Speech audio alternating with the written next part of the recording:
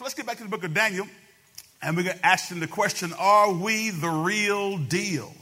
We certainly find out from Scripture that Daniel was. Amen? We left off on last week talking about Daniel and his comrades who were taken into Babylonian captivity. Now we know as we study this scripture text that this process that they were going through, Judah being taken captive by the Babylonians, was part of God's disciplinary measure for them. Because oftentimes when you study the history of God's people, like us today, many times we will pursue God and God blesses us, and then all of a sudden we'll turn away from him and start doing life on our own. We turn away from him and start doing life the way we think it ought to be done and turn our backs on him. But God loves each one of us enough that he will use whatever measures necessary to bring us back into his presence. And guys, let's be honest about it. So many of us are so hard-headed. Let me say it again. So many of us are so hard-headed that we won't listen to the pastor who tells us what God's word says. We won't listen to our mom and our dad. We won't listen to our uncle. We won't listen to our co-worker, whoever, or church member. We sit up and we want to do life our own way. And many times the only way God gets us to turn our hearts back toward him is he has to take us through a process, to take us through a valley experience, to take us through some turmoil. And that's what we see happening here in the book of Daniel. We know that they were taken into captivity, and part of that deal was that they would be indoctrinated into Babylonian culture. So let's pick back up, if you will, at verse number of this first chapter. Let's pick back up at verse number 4. Let's go to verse number 4. Glory to God. Verse 4 of this first chapter. The text says, select only strong, healthy, and good-looking young men, he said. This is the king talking. Make sure they are well-versed in every branch of learning, are gifted with knowledge and good judgment, and are suited to serve in the royal palace. Train these young men in the language and the literature of Babylon. What they are seeking to do, the Babylonians, whoever they bring into captivity, they want to indoctrinate them into Babylonian culture. Well, part of that is certain things that they were requiring for them to eat, right? And we knew that those certain things that they were requiring for these young men to eat was against their dietary restrictions as at that time. Remember I told you on last week, you got to understand dispensation. During Old Covenant dispensation, there were certain things that God forbade his people to partake of. But we find out in the New Covenant dispensation that whatever we can eat, whatever we desire to eat, we can eat as long as we bless it before we eat it. Now again, I say that with this in mind, that if your doctor has told you that eating certain thing is killing you, then you'll be wise not to eat it. And don't go tell your doctor, Pastor Adam said I can eat whatever I want to eat. Come on now. If you know you got high blood pressure, come on. There are certain things that you ought to stop cooking with. But as a general rule, your righteousness is not garnered by what you eat and how you dress. We ought to dress in moderation, but you can wear a dress as long as its flow is, but that don't make you righteous. Under New Covenant dispensation, we are made righteous by the saving sacrificial death of Jesus Christ out on Calvary's hill. Amen. And that's the only way we get in right standing with God. So we keep on reading. It says in verse 5, the king assigned them a daily ration of food and wine from his own kitchen. They were to be trained for 3 years, and then they would enter the royal service. So we got to keep moving here. So we said we're going to pull out some key application concepts from the book of Daniel. See, because if Daniel was the real deal, there are some things about his life that I think all of us can learn. Right? When we come into the body of Christ, then once we make a personal decision to accept Christ as our Lord and Savior, then now it is incumbent upon each one of us to grow in our faith. As newborn babes, the Bible says, desire the sincere milk of the word that you may grow thereby. It is word taken in our head and placed down in our heart that produces spiritual growth and nourishment in our lives. So we are called to grow in our faith. Everybody say, I got to grow. Now, growing makes us become like the real deal. In other words, when we grow in our faith, when we allow the word of God to be the preeminent source for guidance in our life, it puts us in a position where we can grow and be a quality representative of Jesus Christ here on earth. Because every last one of us in here have been called to be ambassadors for Christ. Each one of you here, each one of you here, each one of you over here, each one of you over here, you're in the balcony. All of us have been called to be ambassadors for Christ. So Daniel here is our model that we're looking at right now, because Daniel was not perfect, but we see that his lifestyle was indicative of somebody who was really real. Now, again, they had these dietary restrictions that they were not supposed to partake in, and so they talked to the guy who was over them and said, hey, listen, just test us out. We're going to eat vegetables and just drink water for the number of days that the king is assigned for us to eat these things. And let's measure it after that period of time. And you all know the story, how it was that they looked better than the ones who had ate the king's food, right? So let's skip down, and we're going to go to verse number 19. Go to verse number 19. And so the key application concept, we're going to jump into that real quick. It says, the king talked with him, and no one impressed him as much as Daniel, Hananiah, Mishael, and Azariah. So they entered the royal service. The text says here in verse number 20, whenever the king consulted them in any matter requiring wisdom and balanced judgment, he found them 10 times more capable than any of the magicians and the enchanters in his entire kingdom. So last week we said, number one, recognize and respond affirmatively to God's work of discipline in your life. Recognize and respond in the affirmative to God's discipline in your life. Whom the Lord loveth, he does what? He chastens, the Bible says. If you belong to God and you get outside of the will of God, then God, in his effort to keep you close to him, will he will always bring disciplinary measures into your life to get you back on track. That could be any number of things. All right? So how do you know if you're off track or not?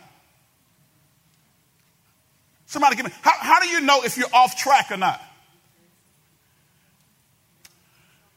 Somebody help me. How do you know if you're off track or not? You get checked? Okay, no prayer life. Right. You know if you're off track or not if what you're doing doesn't line up with his will. What is his will? His word. That's why we study the Bible. Study to show thyself approved unto God, a workman who needed not be ashamed, but does what? Rightly divides the word of truth. So it's critically important of us as believers to spend time in God's word. Now, listen to me carefully. As your pastor, I love every last one of you guys. And I'm going to say something to you. It's going to sound a little harsh, but I don't mean to be harsh. I'm just going to be blunt. It's okay to be blunt. I'm going to be like the Apostle Paul. I'm going to speak the truth in love. Can I do that for you? Will y'all let your pastor speak the truth in love to you? Will you not be mad at me? It's okay if you're mad at me, okay, for a little while. But just kind of say, oh, that's my pastor again. Hear me carefully. If you are a member of this church, whether you live stream it or here in person, if you are a member of this church, but you won't participate in discipleship training, you're not on your way to being the real deal.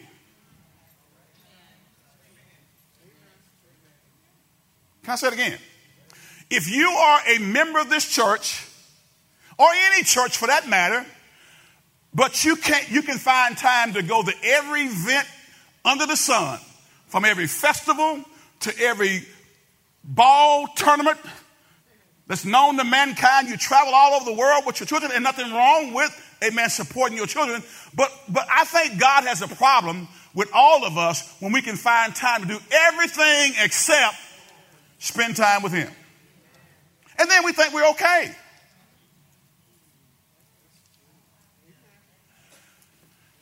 Can I wipe my forehead right quick? I have to put it to you that way because there are many people who are part of the body of Christ, but yet and still we say we love Jesus, but yet we spend no time with Jesus.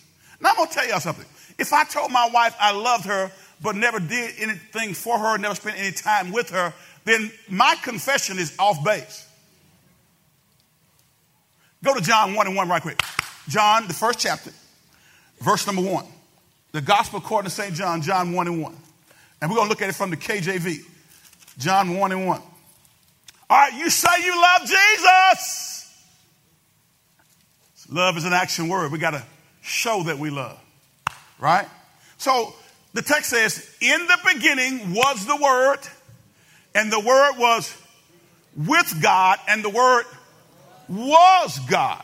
Can we read the next verse? It says, the same was in the beginning with God. What is the same? The Word was in the beginning with God. Keep reading. Let's go. All things were made by him, and without him was not anything made that was what? That was made. Keep reading. Let's go, guys. In him was life, and the life was the what? Was the light of men. Let's keep reading. Next verse says what? And the light shineth in darkness, and the darkness comprehended it not. Let's go down, if you will, to verse number 14. It's still talking about the Word, okay? The Word was in the beginning. The Word was with God. The Word was God. All right?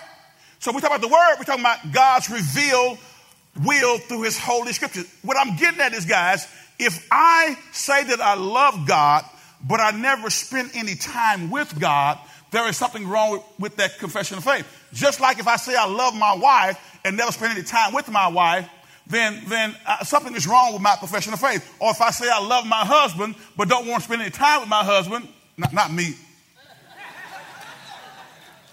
I have to, nowadays I got to explain that. 40 years ago, I wouldn't have to explain that, but let me explain what I'm saying now. I'm saying my wife, if she doesn't spend any time with me, then something is wrong with that confession of love. Right? So in the beginning was the Word was God, the Word was God. But you say you love God, but don't spend any time with God's Word. As a matter of fact, as a member of this church, if you don't participate in the discipleship training process, you actually negate your ability to grow as a Christian, because that's our mantra. It should be any church's mantra, is to disciple the people who are part of the church. You can't lead if you're not willing to be a disciple. And God watches us. He knows us. He sees us when we go and do everything else except what he requires for us to do in his Word. And the Word was what? It was what? What is this talking about right here? This is talking about Jesus Christ being born. The Word was in the beginning. Jesus was always in the beginning. Jesus just didn't come into existence in the manger in Bethlehem. He always was. Because it's God the Father, Son, and the Holy Spirit. In the beginning was the Word. The Word was with God. The Word was God. When the Bible says in Genesis that God said, let us make. Who is the us? It's the triune Godhead. God the Father, the Son, and the Holy Spirit. The Son was always there because in the beginning was the Word. The Word was with God. The Word was God. The Word was made flesh. God was made flesh. God was manifest in human flesh.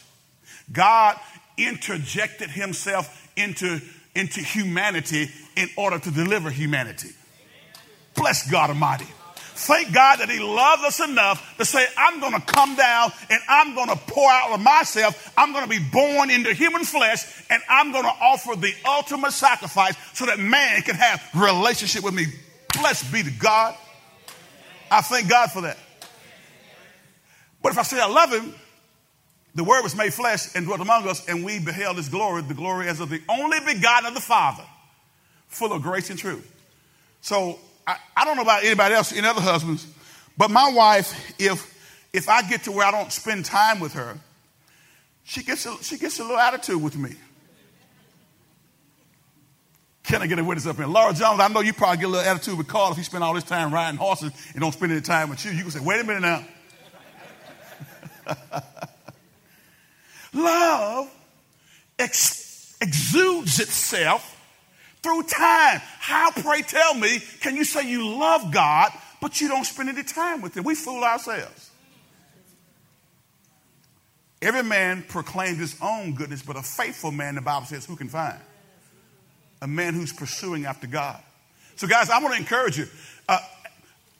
I'm not fussing. I'm just telling you that if you are a member of this church, but you refuse to connect to discipleship training, your growth is going to be stunted. Because I know, here's what I know. Don't tell me you're studying on your own. And even if you were, then now you are outside of God's will, because the Bible says, obey those who have the ruling authority over you. As your pastor or leader, I'm saying this is part of the discipleship training process. I want you to grow and I want you to be developed. And so part of our discipleship training process is such that we spend time in the Word. This is not a church where you can come and shout the benches over, tear up everything, and go out and live like you want to live without being challenged to do it differently. So as your pastor, I love you enough to challenge you to do it different. So we got to spend time in the Word. So recognize and respond affirmatively to God's work of discipline in your life. When we get away from that, that's why Judah was in captivity here. God used a heathen nation. He used a heathen nation to discipline his children. And I'm going to tell you something. God will use whatever he wants to use to get us back in right fellowship with him. All right, so the second thing we told you is we got to resolve to always be a person of integrity. Always. Everybody say always. Always be a person of integrity. Daniel was consistently a man of integrity, and this integrity was evident to all who came in contact with him. We saw that in some scripture readings we gave you on last week. The Bible speaks a lot about what it means to be a person of integrity. So get to the third point. Third point we want to share with you is that if the concept we learn is that we got to make every effort to maintain a good reputation throughout our life. A good reputation throughout our life. Look, go back to Daniel chapter number 1, and let's look at verse number 19 and 20, and we're going to go to the second chapter. Are you still with me today? Look at your neighbor and say, neighbor, I want to know, are you the real deal? Because guys, how many of y'all know that the church has an image problem? It shouldn't, because we got the greatest story, the greatest love story that's ever been manifested in the earth.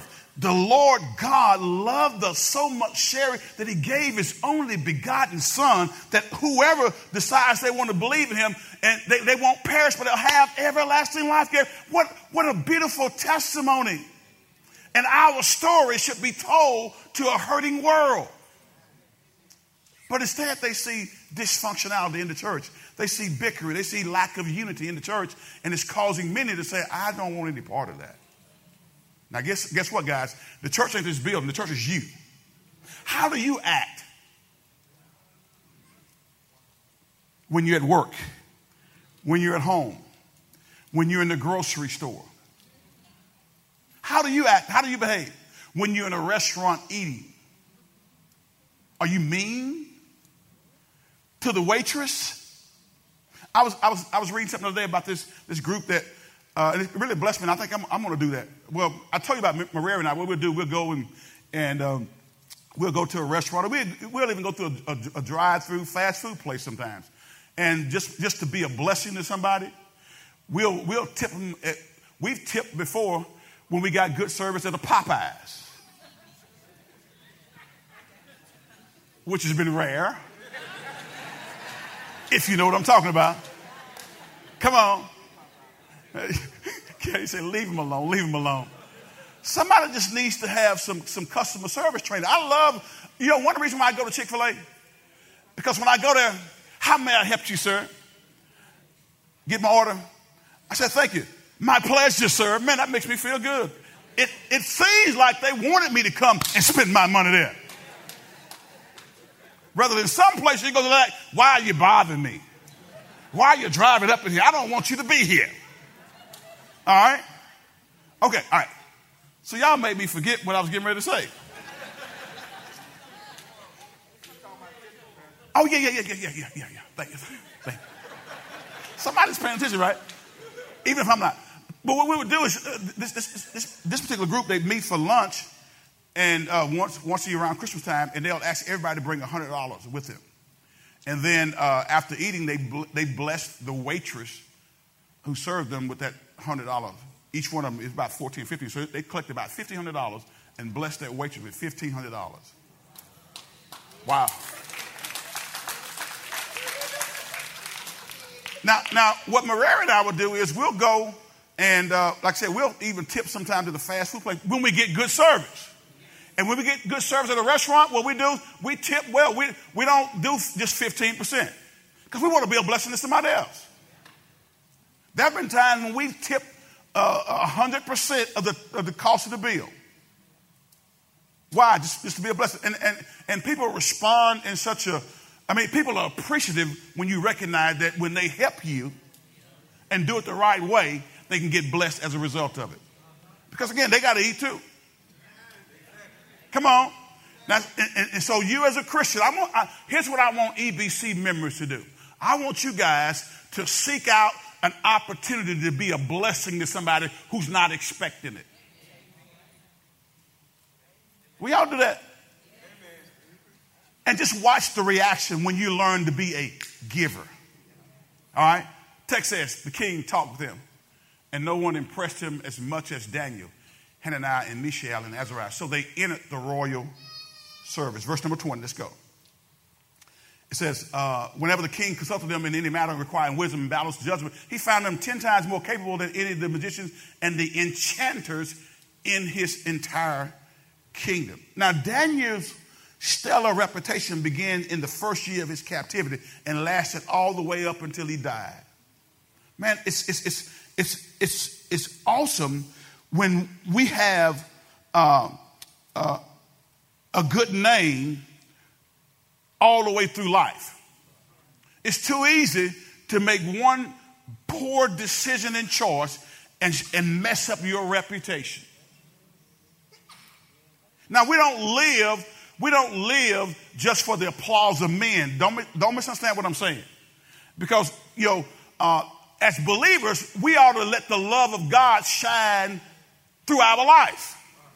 And I promise you, if we are growing in our faith, if we're allowing God's love to exude itself in our life, people are going to notice that.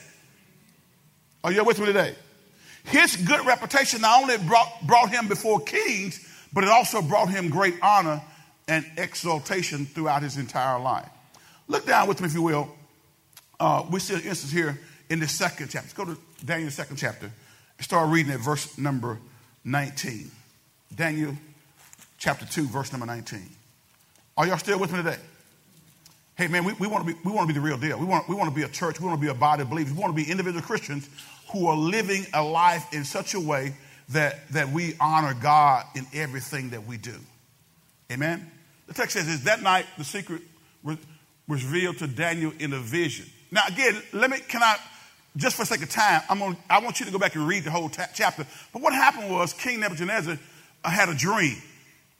And when he had this dream, he asked for his astrologers, his magicians, and others to interpret the dream. But the problem was this. He had forgot what the dream was. And he's asking them to interpret a dream that he can't even tell them what the dream was. Come on, look at this. Can we back up just for a second? This was crazy when he began to talk about this. Let's go. Go back to verse number 1. I want to skip this, but can we move? Can y'all read with me fast? I talk fast when I'm preaching, so I'm trying to learn how to slow down. But I need y'all to go with me, okay? Look at what's happening here. And what I want you to know is, and I want you to see is that when God has you, when you are walking in tune with God and his will and his way for your life, God will show you favor in some of the most dastardly circumstances. See, sometimes we do a whole lot of complaining about where we are, but what I'm here to tell you, it doesn't matter where you are. If you learn how to love God, pursue him where you are, God can show you favor in any situation. Part of some of y'all's problem, even in your places of employment, is such that even it may be less than ideal, but you spend so much time complaining about other people rather than being a light in the place that you are. You've been trying to leave, and God said, There's some stuff you got to learn. That's why I'm keeping you here. There's some people you got to minister to. That's why I'm keeping you here. So stop complaining, stop whining, and say, God, I thank you that I got employment. That's for somebody. I don't know who that was for. That's for somebody up in here. Because ultimately you are called to work heartily as unto whom? The Lord. You're not working unto men. Everything that you do, God is watching you. And God will send tests into your life in various manners. Are y'all with me? So look at the next. They say some things are nothing but a test. All right, let's go. So one night during the second year of his reign, Nebuchadnezzar had such disturbing dreams that he couldn't sleep. He called in his magicians, enchanters, sorcerers, and astrologers, and he demanded that they tell him what he had dreamed. As they stood before the king, watch this, guys. He said, I've had a dream that deeply troubles me, and I must know what it means. Text says, then the astrologers answered the king in Aramaic, long live the king. Tell us the dream, and we will tell you what it means. Verse says, but the king said to the astrologers, I am serious about this. If you don't tell me what my dream was and what it means, you will be torn you will be torn limb from limb, and your houses will be turned into heaps of rubble. KJV says dung. You know what dung is? That's waste, human waste. He says, but if you tell me what I dream and what the dream means, I will give you many wonderful gifts and honors. Just tell me the dream and what it means. They said again, please, your master, tell us the dream and we'll tell you what it means. Text says, the king replied, I know what you're doing. You're stalling for time because you know I'm serious when I say, if you don't tell me the dream, you're doomed. So you have conspired to tell me lies, hoping I will change my mind. But tell me the dream, and then I'll know that you can tell me what it means. Text says, the astrologer replied to the king, no one on earth can tell the king his dream, and no king, however great and powerful, has ever asked such a thing of any magician, enchanter, or astrologer. By the way, and this may be a relic of the 1980s. I don't know. Maybe people are still doing this. But I don't care what your, quote, zodiac sign is.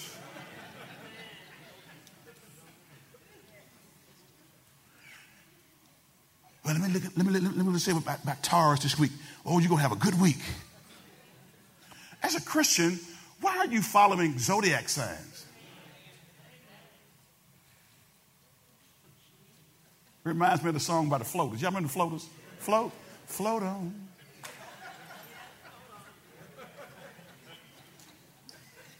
I'm Charles.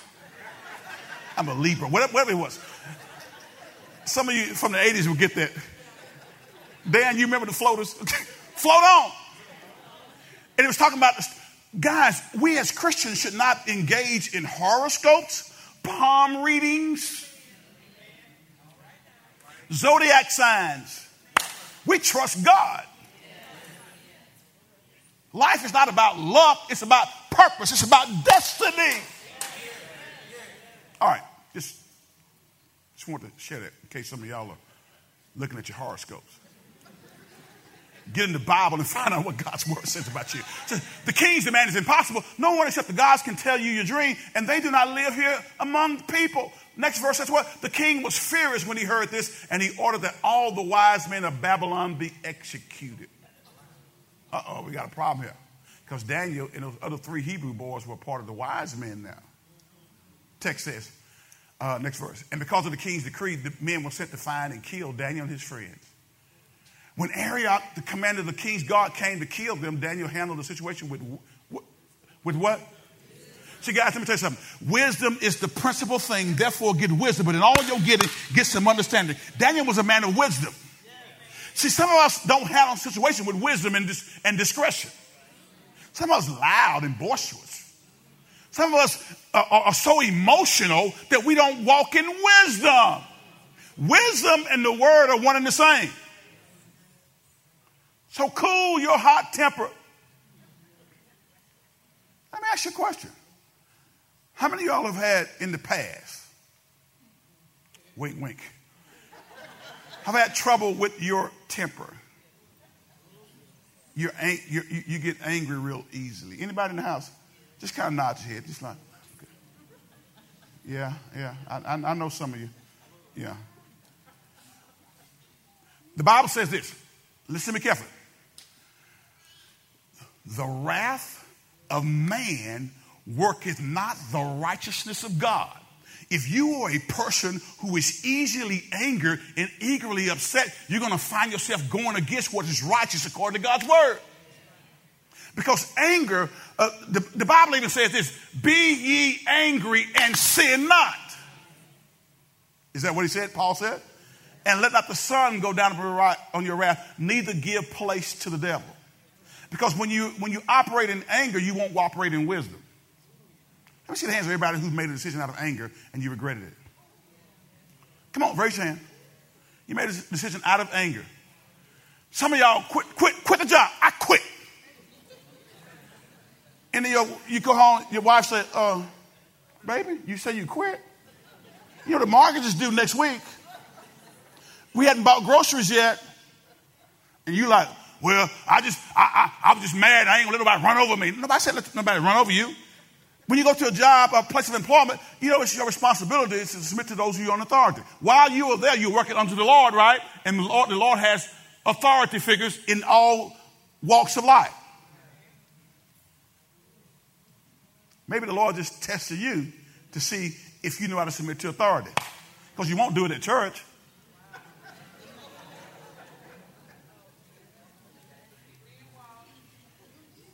Because you hadn't signed up for one class. That is rebellion. I love you, but it's rebellion. I ain't going to throw you away, but I'm going to still tell you the truth. And you limit yourself in growth, and you limit yourself in how God can use you when you operate in rebellion. So anger is something you got to watch. But let's not get sidetracked. When the area the commander of the king's guard came to kill them, Daniel handled the situation with wisdom and discretion. Be a man of wisdom and discretion. He asked Arioch, why has the king issued such a harsh decree? So Arioch told him all that had happened. Daniel went at once to see the king and requested more time to tell the king what the dream meant. The text says, then Daniel went home. Now watch this. He goes and requests more times. And then he went home and told his friends, Hananiah, Mishael, and Azariah. Some of y'all know him as Shadrach, Meshach, and Abednego. That was a Babylonian name. But this is their Hebrew names right here. It says that then Daniel went home and told his friends what had happened. Next verse. Watch this. He urged them. Now watch this. He urged them to ask the God of heaven to show them his mercy by telling them the secret so they would not be executed along with the other wise men of Babylon. That night the secret was revealed to Daniel in a vision. Then Daniel praised the God of heaven. Who did he praise? Who did he give credit to? He said, praise the name of God forever and ever, for he has all wisdom and power. Next verse says what? He controls the course of the world events. He removes, watch this now, he removes kings and sets up other kings. He gives wisdom to the wise and knowledge to the scholars. Now, can I park there just for a second? Notice what the Bible says. He controls the course of world events. He removes kings and sets up other kings. God sets up kings and removes kings. Okay, we don't have a king, but God sets up presidents and removes presidents. Watch this. As Christians, we are commanded to pray for our government leaders. It doesn't matter who's in there. Okay, let me talk to Christians now because I got to break open some stuff that I sense. Because listen, guys, men of God, preachers of the gospel should have a prophetic voice. A prophetic voice speaks into current day situations. I got to talk to Christians now because some of y'all didn't pray for Trump when he was in office.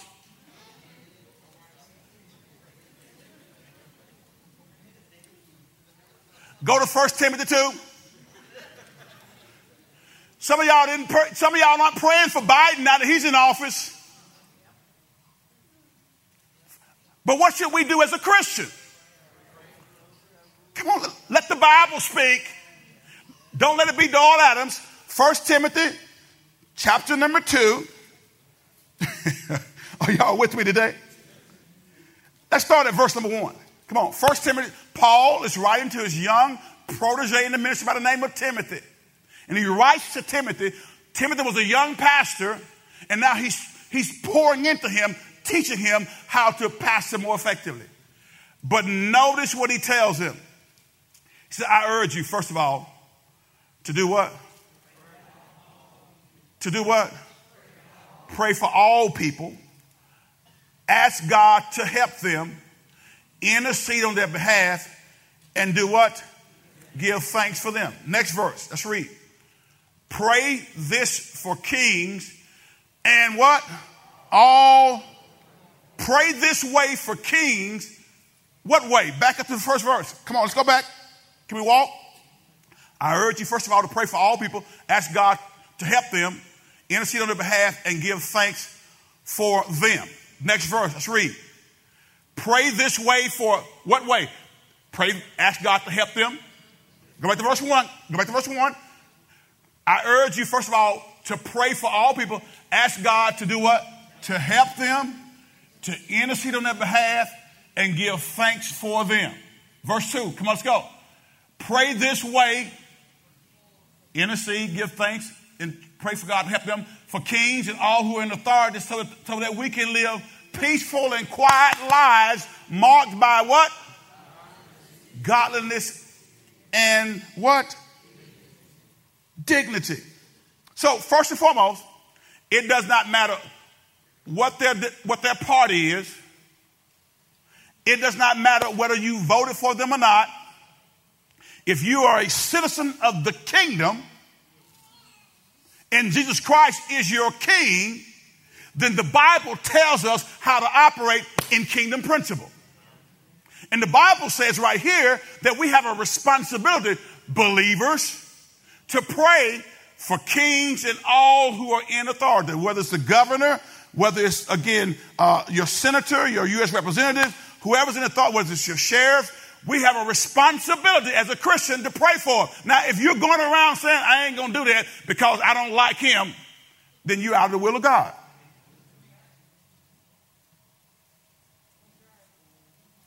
There are folks who I know quoted this when Trump was in office. Now they've forgotten it. There are folks who quoted this when Obama was in office, but they forgot it when Trump was in office.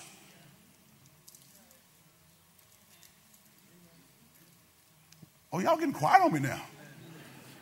But I gotta give you the truth. Did I make this up? Brother Jay, put it in the KJV because some say that's the NLT. I don't believe the NLT say the same thing that the KJV says. Let's put it in the KJV. I exhort, therefore, that first of all, supplications, prayer, intercessions, and giving of thanks be made for all men, for kings, and for all that are in authority. Say the same thing. That we may lead a quiet and peaceable life in all godliness and honesty. Now, guys, go to Romans 13 with me right quick. I don't know why I'm on this, but see, guys, we have part of the problem with our country today, with all of the divisiveness and the angst and the anxiety, is that the church is not doing it right. See, as a pastor, I'm called to speak to believers. Not necessarily to unbelievers. My message to unbelievers is get saved. Amen? Some of y'all spend all your time trying to philosophize and debate people who are not even saved. Why are you wasting your time doing that? They can't understand the things of God because they're spiritually discerned. And if they don't have a relationship with the Savior, Jesus Christ, and even if they are saved but they're not growing, they're carnal, they can't understand the things of God. You know what carnal Christian is? It's a worldly-minded Christian. Saved, but a worldly-minded. Y'all with me? Romans 13. Romans 13, verse number 1. Let's watch this. Watch this. Okay? Some of y'all gonna love me after this one.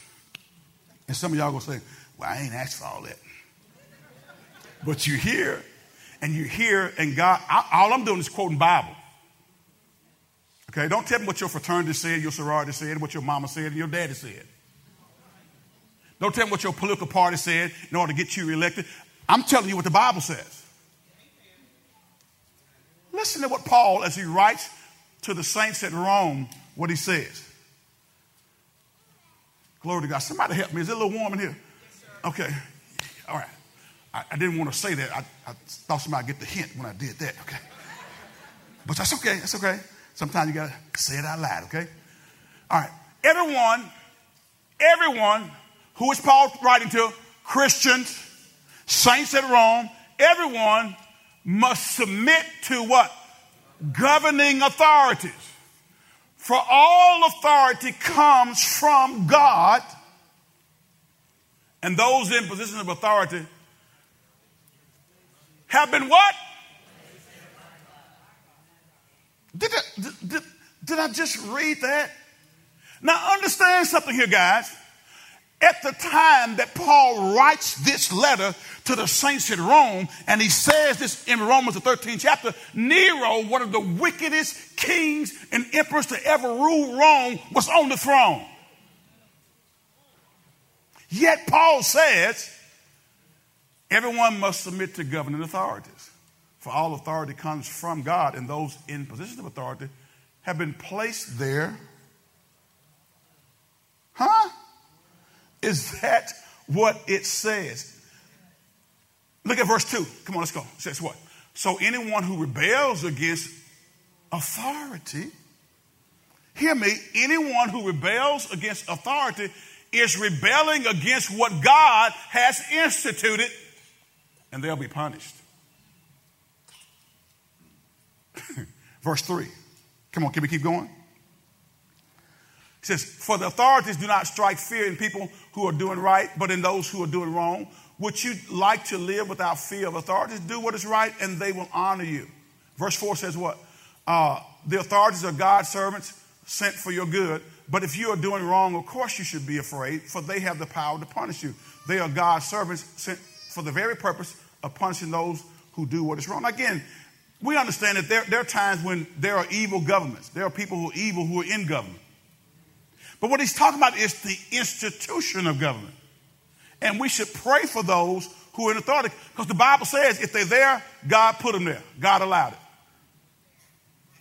All right, so now you can't say that God allowed it when Obama was there and Obama was God's man, Trump wasn't God's man, and or vice versa.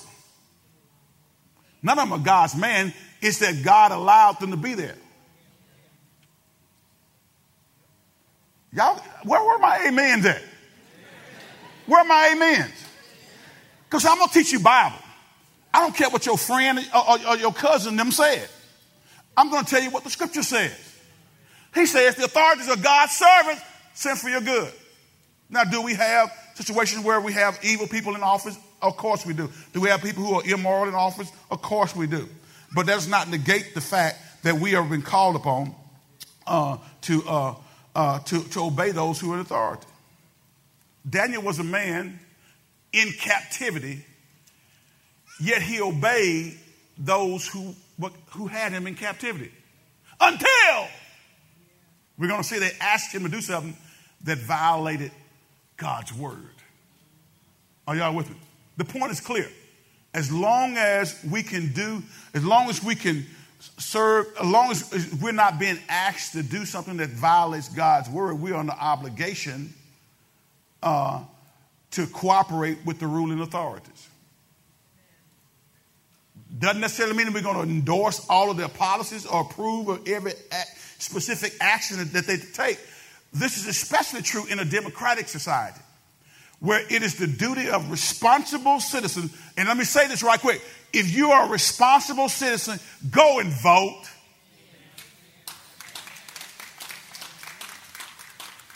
Go and vote. Express your opinion. Don't complain if you won't go and vote. Just be quiet. Just shut up and just take whatever's going on. Because ultimately, if we're not involved, if we're not making our voices heard, then the person who's making their voices heard is one who they're going to be listening to. All right? So get out there and vote. That's just my little sidebar for you. Christians are responsible to uphold biblical righteousness in this hostile culture that we find ourselves living in, okay? While at the same time expressing respect for leadership. It boggles my mind to hear Christians disrespect those who are in the political authority, especially those who are, maybe now your man is not in there, so now nothing that the other man does is right. The Bible says pray for him. God is sovereign over human events, guys. At the same time, he gives people the freedom to make their own choices and go their own way. In other words, no one can become a king, an emperor, a governor, a president, a assemblyman, or a senator apart from God's will. But this does not mean that possession of political power amounts to a stamp of approval from God. There's a whole lot of stuff that's going on now with government, and even prior to this, that God did not give his stamp of approval for. But what I'm telling you is that we have a responsibility to pray for those who are in authority. Are you with me today? Now here we got Nebuchadnezzar, king of Babylon, has taken Judah captive. Notice what God says about, or what the Bible says about King Nebuchadnezzar. And go to Jeremiah 29, verse 8 and 9. Jeremiah chapter 29, verses 8 through 9. So my point is make every effort to maintain a good reputation throughout life. That involves make a good reputation without having a good reputation throughout your life means that I have to do the things that the Bible tells me to do. The Bible gives me instructions for how to live. And here's what I'm afraid that some of you guys do. Some of you guys live out of your emotions and your feelings. And whatever you do as a believer, you should be a man or woman of principle and precept and command. If you're going to do something, have word to back up what you do. If you're not going to do something, have word to back up why you're not doing it. Don't go out of your emotions alone. Emotions alone will have you all over the place. Look at what the text says. This is what the Lord of heaven's armies, the God of Israel, says. Do not let your prophets and fortune tellers who are with you in the land of Babylon trick you. Can we read that again out loud on purpose? This is what the Lord of heaven's armies, the God of Israel, says. Do not let your prophets and fortune tellers who are with you in the land of Babylon trick you. Do not listen to their dreams. Next verse says, because they are telling you lies in my name. I have not what? I have not sent them, says the Lord. Did we get back at next verse? Let's read. This is what the Lord says. You will be in Babylon for 70 years, but then I will come and do for you all the good things I have promised, and I will bring you home again. Now, again, what God is saying here is that I'm going to be the one who brings you home again. I'm going to be the one who's going to be faithful to my word. I took you there in order to bring judgment upon you so that you could turn your hearts back toward me. Okay? And there's a passage where it talks about the fact that God says that Nebuchadnezzar was actually his servant that he used to actually bring judgment upon Judah. Go back to Daniel chapter 2 right quick. I'm going to wrap this up with you, okay? So what are you getting at, Pastor? The long and short of it is that God is always in charge.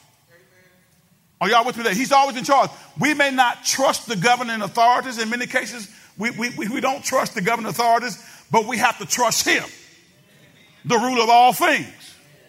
Under normal circumstances, we can demonstrate that trust by cooperating with the state, paying our taxes. Remember what Jesus says? When they were trying to trick Jesus and try to get him to go against the government, he wouldn't do it. It says, when they asked him this, what did you say about this paying taxes? And Jesus took a coin and looked at one side and says, he told them, render unto Caesar that which is Caesar's, and unto God that which is God's. So pay your tithes and your taxes.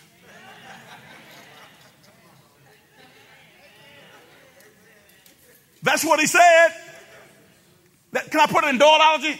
Doyleology says, Jesus said, pay your tithes and your taxes. They were trying to get him to go against the government authorities. And Jesus respected governing authorities. So we as born again believers have to also respect governing authorities. But in saying that, God, that doesn't mean that we should be blind. We can never forget that the power of human rulers is subject to a higher power, guys. It's contingent upon the absolute sovereignty of God. So should a situation arise where those two authorities are in conflict, who are we to follow? God's authority. Acts, the 5th chapter, tells us that those guys said we'd rather obey God than man. So whenever those governing authorities are in conflict, as a Christian, I'm operating under kingdom principle, so I follow kingdom instruction. Are you with me today? All right? So again, make every effort to maintain a good reputation throughout life. Daniel did. Let's get back to Daniel chapter 2, and we're going to wrap this thing up today. Guys, I need you to understand something. how we live makes a difference. How we show forth Christ's love makes a difference in the society and in the community in which we live. We have to make up in our mind that we're going to live our lives according to God's word and according to his will. I just gave you something right now that many of y'all struggle with. And some of y'all will leave this message and say, well, I don't care what pastor said. I ain't praying for him. I don't like him. I ain't praying for him. Well, I'm just telling you, if you don't, you're outside the will of God. Look at me. I need y'all to look at me. Look me in the eye. The scripture says to pray for those in government authority, whether you voted for them or not, whether you like their policies or not. And if I don't do that, I am out of the will of God.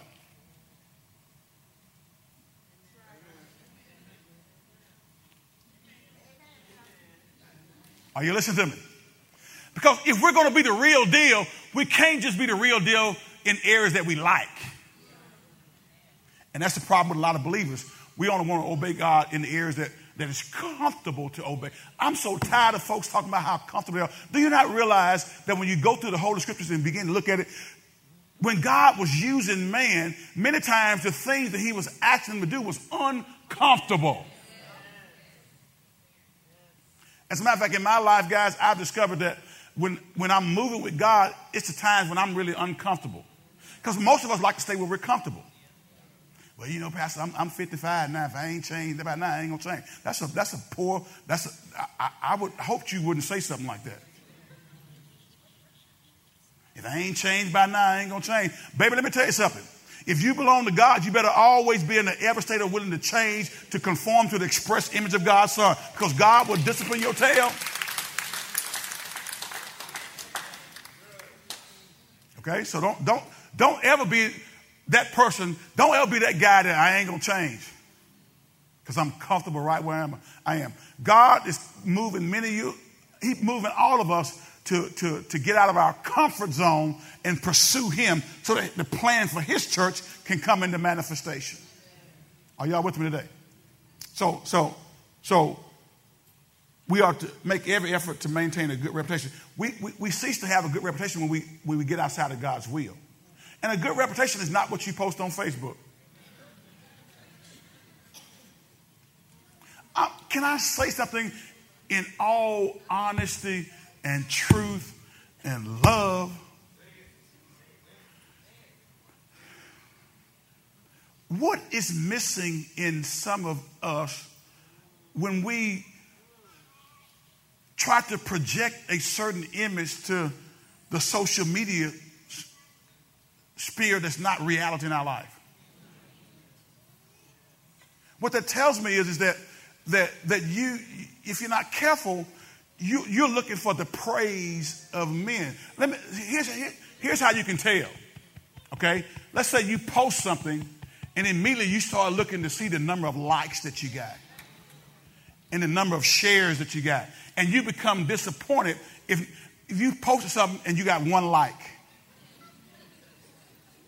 For those who don't know what I'm talking about, this is on Facebook, okay? And for those who haven't been following the news, you know, Facebook is you know, man, it's amazing how the dynamics of that social media tool has been utilized to do a lot of dastardly stuff. People are purposely going on there putting stuff to get you riled up for political purposes. And you sitting there reading stuff that has a lot of stuff that has no credibility whatsoever, but you read it on Facebook. That's your source. Facebook. Come on, guys. I'm not saying that tool can't be utilized, but get real. Let's be the real deal. Stop faking stuff. Do y'all hear me? Daniel was the real deal. And he was not faking. We saw, when you go back to the text, get back here right quick. Come on. Listen to what Daniel said. I promise you I'm closing out.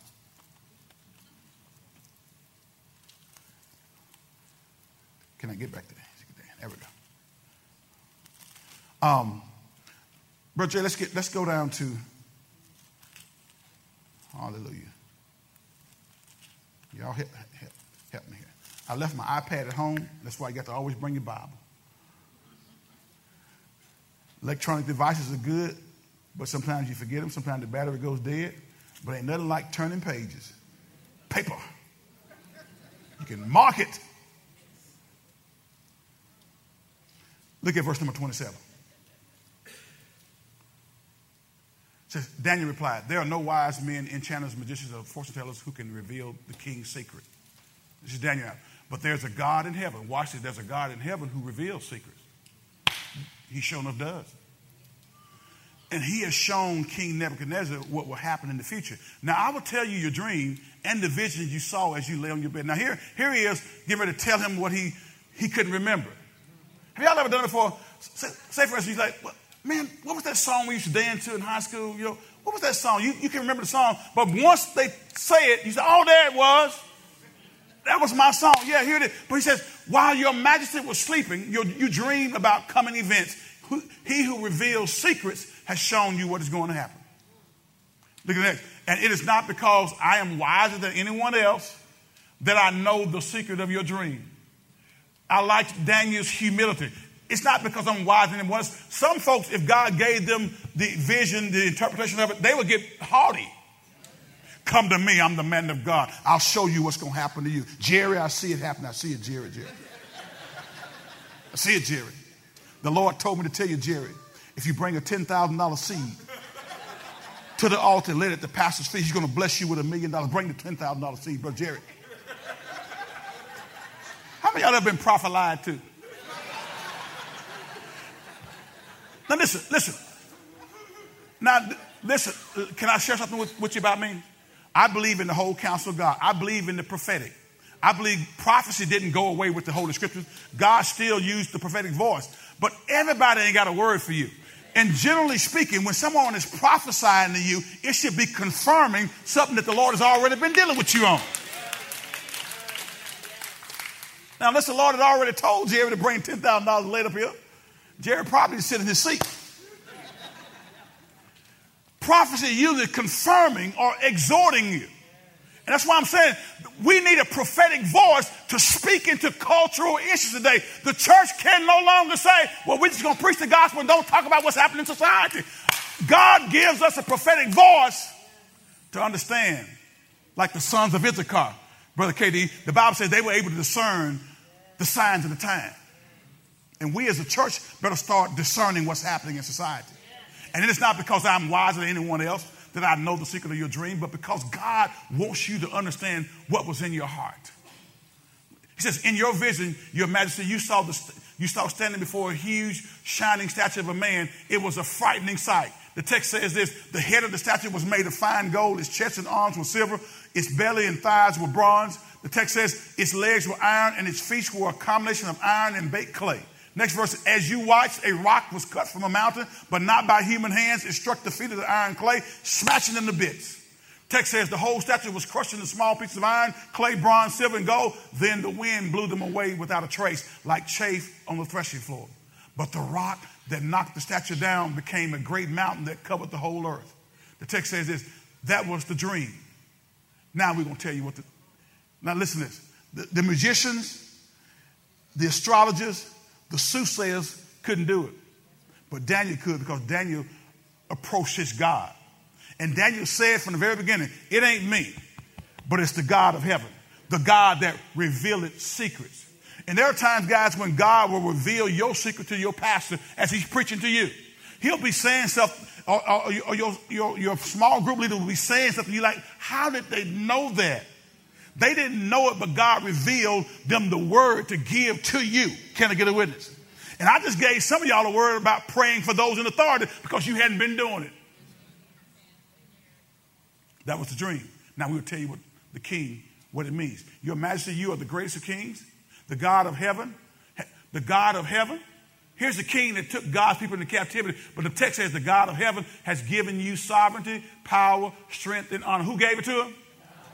Next verse says, well, he has made you the ruler over all the inhabited world and has put even the wild animals and birds under your control. You are the head of gold. But after your kingdom comes to an end, another kingdom inferior to yours will rise to take your place. After that kingdom has fallen, yet a third kingdom represented by bronze will rise to rule the world. Text says this, following that kingdom, there will be a fourth one as strong as iron. That kingdom will smash and crush all previous empires, just as iron smashes and crushes everything it strikes. I don't have time to go into the prophetic concept of this, but we'll talk about it next week. The feet and toes you saw were a combination of iron and baked clay, showing that this kingdom will be divided. Like iron mixed with clay, it will have some of the strength of iron. The text says this, but while some parts of it will be as strong as iron, other parts will be as weak as clay. This mixture of iron and clay also shows that these kingdoms will try to strengthen themselves by forming alliances with each other through intermarriage. But they will not hold together, just as iron and clay do not mix. Next verse says, during the reigns of those kings, the God of heaven will set up a kingdom that will never be destroyed or conquered. Glory be to God. It will crush all those kingdoms into nothingness, and it will stand forever. He's prophetically speaking now. He says, that is the meaning of the rock cut from the mountain, though not by human hands, that crushed to pieces the statue of iron, bronze, clay, silver, and gold. The great God was showing the king what will happen in the future. The dream is true, and its meaning is what? It's certain.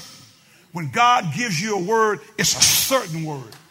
When God gives you a promise, it will come to pass. Take his word and begin to abide by it. I'm going to stop here today, but I want to tell you, when you know what God's word says, don't let any human being talk you out of God's word. Are you the real deal? Or are you kind of just faking it through, going through it? Do you really love God? Or are you just a church member? Daniel was the real deal. And I got to stop it because I'm out of time. But I want to encourage you guys.